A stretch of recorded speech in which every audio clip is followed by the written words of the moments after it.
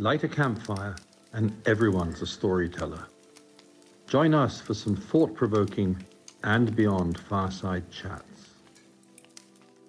Welcome to Leave Our World a Better Place. My name is Kasha, and today I'm speaking to Andrew Campbell, CEO of the Game Rangers Association of Africa. Andrew is here to describe the work done by these conservation professionals, as well as to tell us about some of the threats and challenges that they can face in the field and how we can support them. Hi, Andrew. Thank you so much for joining us. Hi, Cass. Nice to be here. Andrew, you're CEO of the Game Rangers Association of Africa, and you're here today to tell us a little bit more about what the GRAA is, what it does, and its latest projects. So, Cass, the Game Rangers Association of Africa was founded in 1970. So we're in our 51st year. So we've been around the block. It was basically at the time there was a group of rangers that got together concerned with the standards in the conservation industry and decided that a representative body for rangers was needed. So that's a little bit about our history, and it sort of sprung up in KwaZulu-Natal in South Africa, in Hluhluwe-Mfolozi area, in the parks there among some of the rangers that were working there. We're a body of professional rangers. Our membership goes the length and breadth of Africa, and we represented in about 25 different countries in Africa. We have rangers part of our membership, and they can range from what we would call field rangers, who are out in the field, undertaking patrols, and up to management level rangers who might be more on the sort of protected area management side of things. So a vast array of different people working in conservation. And we work across three pillars. One is to represent rangers and be their voice, so highlight challenges and issues that they might face on the ground. The other is to obviously form networks between different rangers and different ranger groups and provide an opportunity for camaraderie and building of networks across Africa in terms of sharing best practices and building spirit amongst the ranger corps. And the other is, just to support the men and women on the ground. So we run various projects, to do with training and equipping rangers and providing insurance for rangers and things, and basically directing support to not only our membership, but to rangers in general. Let's talk about the term ranger first, because I know we have a lot of listeners from overseas, and there's a lot of terms out there that are fairly confusing. A ranger or a game ranger, a safari guide, all these terms that I think even within the industry, some people use fairly interchangeably. Can we kind of define for our listeners, when you say game ranger, what is it that you mean, and what exactly do these people do? So when we talk about rangers, we're referring to those involved in conservation management activities. The sort of technical description would be around ensuring territorial and biological integrity of a protected or conservation area. Interpretive guiding, obviously slightly different. And, in ecotourism, sometimes the different operators refer to their interpretive guides or their safari guides as rangers. We're talking about the men and women involved in the actual conservation effort rather than in the tourism side of things. Obviously, tourism very important and very closely linked to conservation activities as well. But I think that's the big distinction, interpretive guiding versus actually carrying out conservation management activity. Okay. So it's management of the land, management of the wildlife, anti-poaching, all of those activities kind of fall within the ambit of what a game ranger does. Yeah, and I think that's a huge, concept to come to grips with, was the different aspects of what rangers do. There's a huge diversity in their role in conservation. A lot of people will box them just in terms of the law enforcement and the anti-poaching role, but there's actually a lot more that rangers do in general conservation work. Things like wildlife monitoring, where you'd be tracking different wildlife species, checking on its well-being, game counts, game relocations and capture, erosion control, cutting out alien invasive species, fire management. So there's all these different community engagements. There's a lot of other things that rangers do that I think most of the public is not aware of. So you're talking about a very broad range of very specialized skills. And one of the things that you mentioned that you focus on is training. What kind of skills are we talking about that an average ranger would need, and what kind of training is provided? You spoke about setting standards. Are there uniform standards throughout Africa? Is this something that you're trying to sort of strive towards? What is the kind of situation there? In general, the training varies depending on the context in which a ranger is required to operate. So each park is obviously slightly different. We've got, according to the Mm-hmm. IUCN, there's over 8,500 protected areas in Africa. So it's very hard to have a one size fits all approach, and training really needs to be tailored to the specific context. There's some highly volatile areas. You look at places in DRC, Mali, West and Central Africa, where rangers are highly militarized, and for a good reason, because of the imminent threat that they're under when working in these parks. Coming up against militia groups Mm-hmm. cannot be taken lightly, and for the rangers' own safety, they need to be trained to be able to combat that. And in other areas, they might require a Mm-hmm. different set of skills. There are many parks where rangers are unarmed, for example, so the firearms training would not be pertinent to those areas. And then obviously, rangers sometimes have different specialities. So there'll Mm-hmm. be, you might have a dedicated black rhino monitor, for example, and training for them would be slightly different to Yes. someone working in alien plant control. So training really needs to be tailored. As you say, it's highly specialized, but rangers are also required to perform a diverse amount of Mm-hmm. roles in the environment. They'll generally undertake an 8 to 12-week basic training course, which will provide them with the basic skills. A lot of training needs to happen on the job under the mentorship of experienced rangers in leadership positions that can then mentor the new rangers in terms of the best application of those skills in the field. And these things are learned over time. You think of something like tracking. Mm-hmm. It's not something you just learn in a classroom or even in a training environment. You can get the basic approach to tracking, but you really need to learn it out there in the bush on Mm-hmm. a continual basis and develop that skill. And it's a skill that you'll develop for the rest of your life. There's not an end to it. So yeah, and in terms of training Mm-hmm. standards, it's something that we definitely work towards.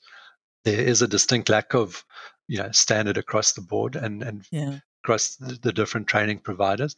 We see some excellent training providers that we work with, but then there are also a lot of people providing training to rangers that don't understand the ranger context Mm. necessarily, and in some cases that can be detrimental to the rangers themselves.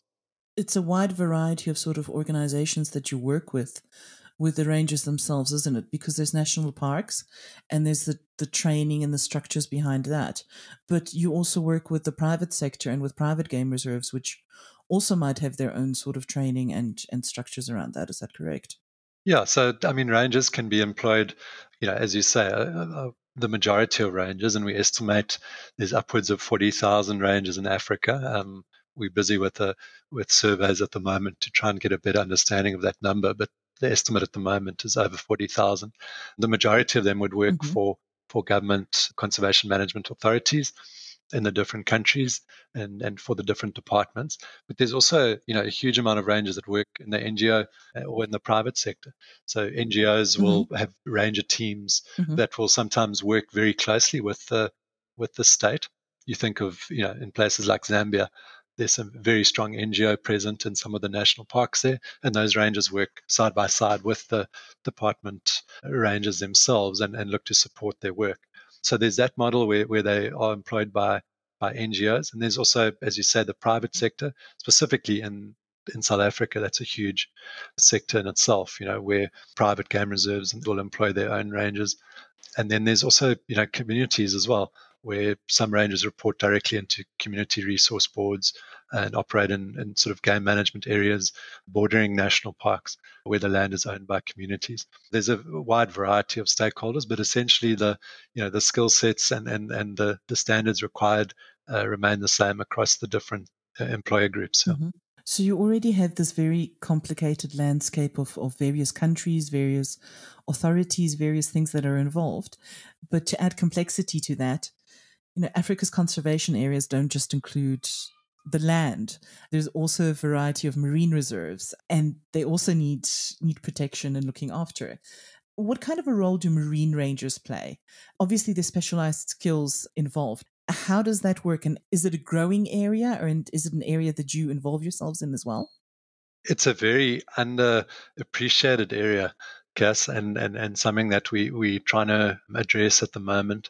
Traditionally, if you think of a ranger, or you would think of a terrestrial based ranger. a lot of people don't, it doesn't spring to mind what's happening in marine protected areas, but yet we know our oceans are under, huge threat, and really, those threats really need to be addressed. So it is an area that, rangers play an exceptionally important part in. There is a concerted effort at the moment to expand marine protected areas across the globe.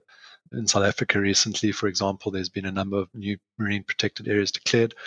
But it's one thing to declare these areas, it's another thing to resource them properly and have people in place to carry out the activities that need to be undertaken. And marine rangers, as you say, it's a very specialized field. So there, you're looking at things like boat handling, some rangers even, doing underwater activities, and in terms of, surveys and things, turtle monitoring. You just apply the same skill sets, but to that operating environment.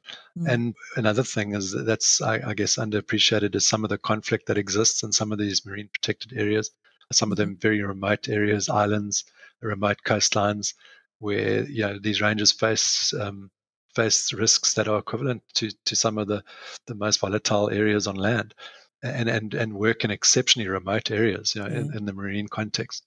So it's, there are huge challenges in that area, and it's certainly something that we're working with, and we chatting to various role players in that space. It's very interesting that you mentioned conflict there, because that was actually leads me into my next question. In the course of their job, there are various challenges and pressures that rangers face, and it's not just from, let alone from the wildlife and the remote circumstances that they find themselves in, but also life-threatening encounters with poachers or with outside influences. You've said one of the things that you work towards is the well-being of rangers. What kind of support do you provide to counter those threats, to maybe sort of bring awareness, promote emotional well-being, even try and build and ensure legislative support in response to the threat and the pressures that they face?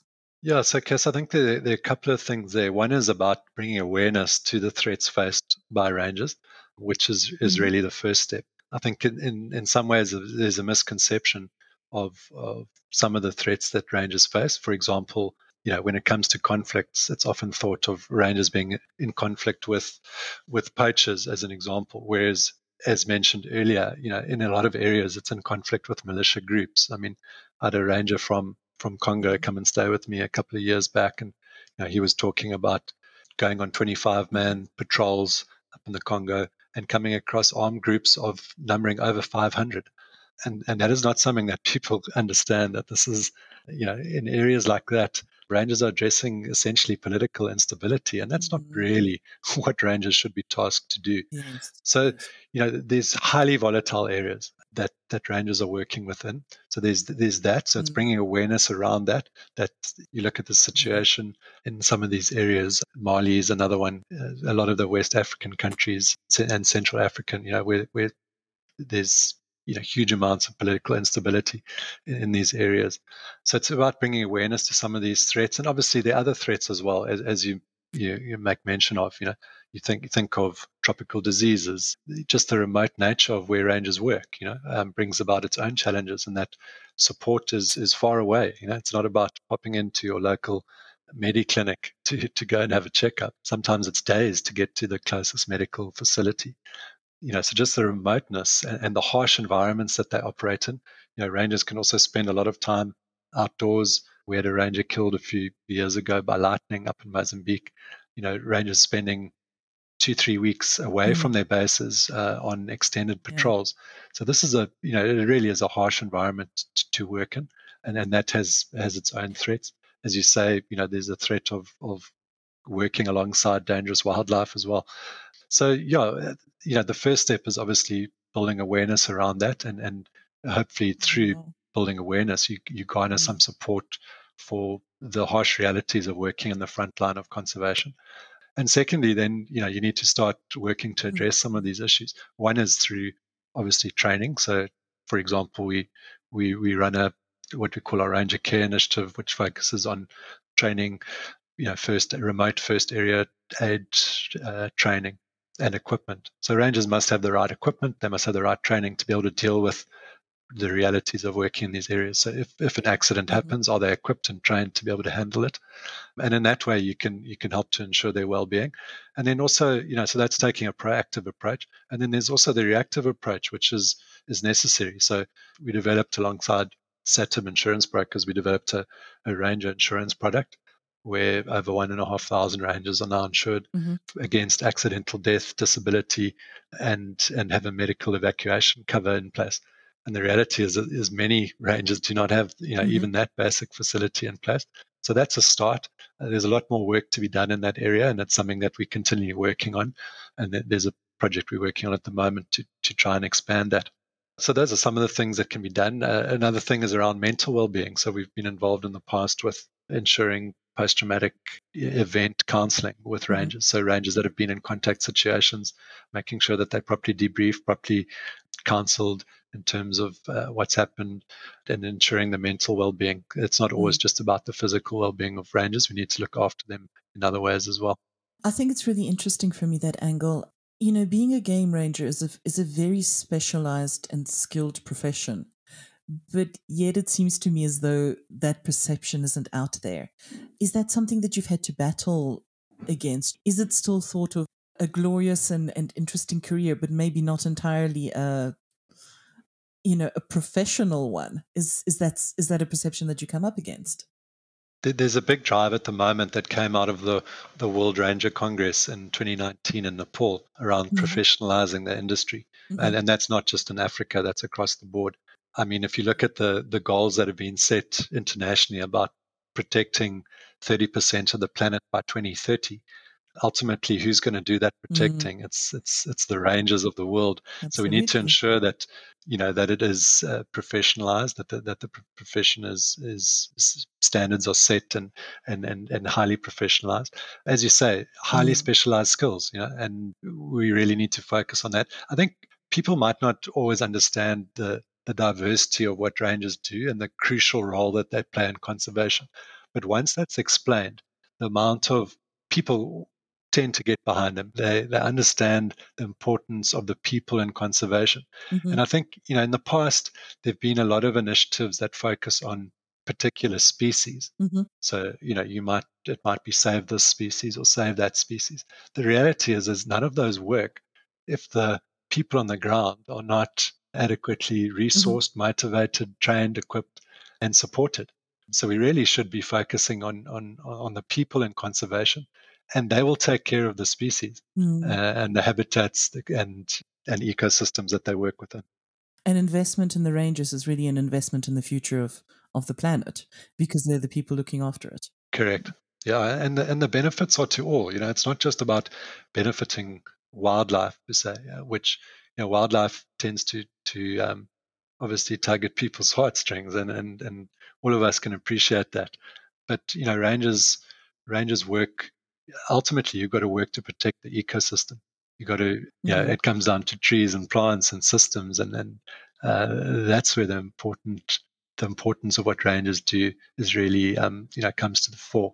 And by rangers doing their work, it also delivers benefits to surrounding communities. You think of the benefit of conservation and protected areas to people, that not only people that live around them, in terms of provision of jobs and social enterprises and things, but also delivery of clean air, clean water, ecosystem services. There are benefits from these areas, and we really need to recognize that and support the people working in these areas better. The level of support is, in the whole, really shocking. When you visit some reserves and you see what rangers have to put up with in terms of living conditions, wages, and the amount of support they receive. And we really need to all, work together to ensure that they're the guardians of, we call them the guardians of wild Africa. And if we want wild Africa to exist in the future, we need to better resource and support these people. As if all the threats and challenges and issues weren't big enough, I know that COVID has made a huge impact on game rangers. The closure of tourism has had a huge impact on the amount of income flowing into conservation areas. And I know that the Game Rangers Association has run a number of projects to try and sort of combat that, to keep awareness high, and to also look at fundraising and keep funds flowing in. So I believe one of the latest projects that you're looking at in connection with that is the Ranger Legacy project. Could you tell us a little bit about what that is and how it works? So yeah, our Ranger Legacy project is really something that started a couple of years ago, but we really putting emphasis on it at the moment, and that's about profiling rangers and raising their profile so that people understand the diversity and the crucial roles that they perform. And that's the first battle that needs to be won for rangers is because I think once people understand what rangers do and how important they are, and that literally without them, you can throw money at conservation, but without well-resourced rangers, it's going into a really bottomless pit. Once people understand that and get behind rangers, we can then move towards better support for them. So that's really the focus of that, is showing the diversity of their roles, showing the important work that they do, and highlighting rangers. They're more than just tools in the conservation toolbox. These are real people. These are fathers and mothers and brothers and sisters, and that support large amounts of family members. The one thing COVID's done is, rangers are often the breadwinners in their families, but it's put incredible pressure on them Mm. to support more people, as other industries might, especially in the tourism sector. There's been a lot of jobs shed. Luckily, in a lot of areas, rangers have been allowed to carry on their work because they've been classified as essential services. But there's more pressure on them Yes. than ever before due to these the current day and age. Andrew, so, you've talked a lot about the projects that you're running. For the people who are listening to us, if they want to get Yeah. involved, if they want to show their support for the Game Rangers Association, how can someone do that? The best way to get behind rangers is, first of all, you go to our website, gameranger.org. It'll give you a good understanding of the different projects and the different spheres that we work in. And I think there's something for everyone. There's training, there's issuing of equipment, there's supporting rangers with insurance. There's multiple different ways of helping us support rangers. And then also just spreading the word, the Ranger Legacy Project, letting other people know the important work that rangers do. And the more people we can get behind rangers, the better for their future. It's about supporting these very ordinary people who do a very extraordinary job for all of us. Absolutely, yeah. I mean, if we're gonna, as I say, if we're gonna protect 30% of the planet by 2030, we really need to get behind rangers more. Absolutely. Andrew, just to end off with, I wanted to try and draw on some of your personal experiences. I know you've been with the Game Rangers Association for 6 years and you've worked extensively in the safari and the conservation industry before that. Is there a story that you can share with us about a person or an experience that made you especially proud of the work that you're in trying to support Africa's rangers? Okay, so it's a difficult one because there are lots of stories and we've got limited time. I'm But sure. anytime you sit under a tree with a ranger team and you understand the work that they do, you feel inspired and Mm, in my case, I know I'm doing the right thing.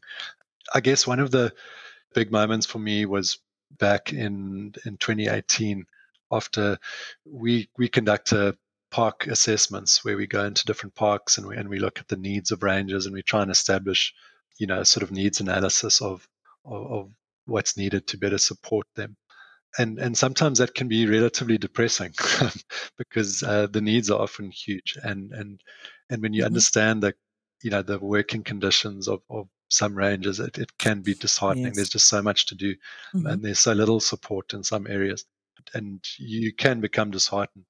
And I guess I was in that phase of wondering, well, how on earth do we get on top Hmm. of this?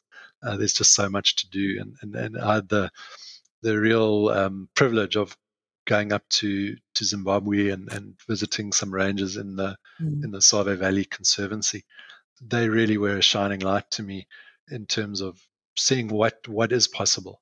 With, first of all, like I guess like any business or unit of people, but leadership. With the right leadership in place, amazing things can be done, and where the people are valued.